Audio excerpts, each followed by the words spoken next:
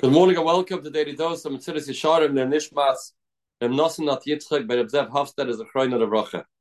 So after Mesilas Yesharim, there's another branch to this Perek of Chasidus, Hanaf Hashlishi Hu Hakina. This concept of a person standing up to protest for the sake of the Eibishter. Shia Adam Mekanel Hashem Kodshai.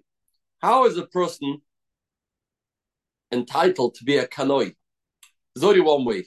When this kanois comes from the fact that he's so bothered and is so hurt, and he can't tolerate the fact that the Eibishter's honor is being trampled, then his son is Misanov, he hates Hashem's enemies, and he tries to get them to serve the Eibishter. He cares about one thing. The kanoi cares about the kavod Hashem ba'olam. And he'll do anything in his power to ensure that people listen to the Torah, people give honor to Hashem Yisbarach, and he'll go to extreme lengths in order to accomplish this sacred goal. We had last week in the parasha, Shem ben Noach lost his kahuna. He lost being a kohen because he was makdim. He first said Baruch to Avraham Avinu, then he said Baruch to Hashem. And Chazal tell us, if you makdim human beings to the Eibishter, even Adam Rishon, even Avraham Avinu, then you lose the title of being a kohen. I once heard a beautiful haisafa to this.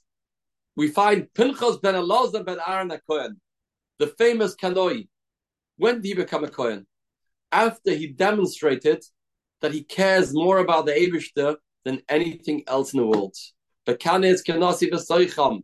When everybody was ridiculing him, everybody was poking fun at him, everybody said that you're wrong and you're ben putti and you're hin and a hair, he didn't care because he was so concerned and so hurt about the kavod Hashem not being the schadol. He put Hashem first and everything else second.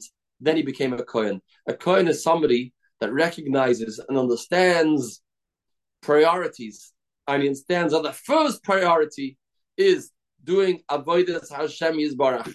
The first priority is bringing nachas to the Eibishter, is ensuring that kavod Hashem is molei as kol olam.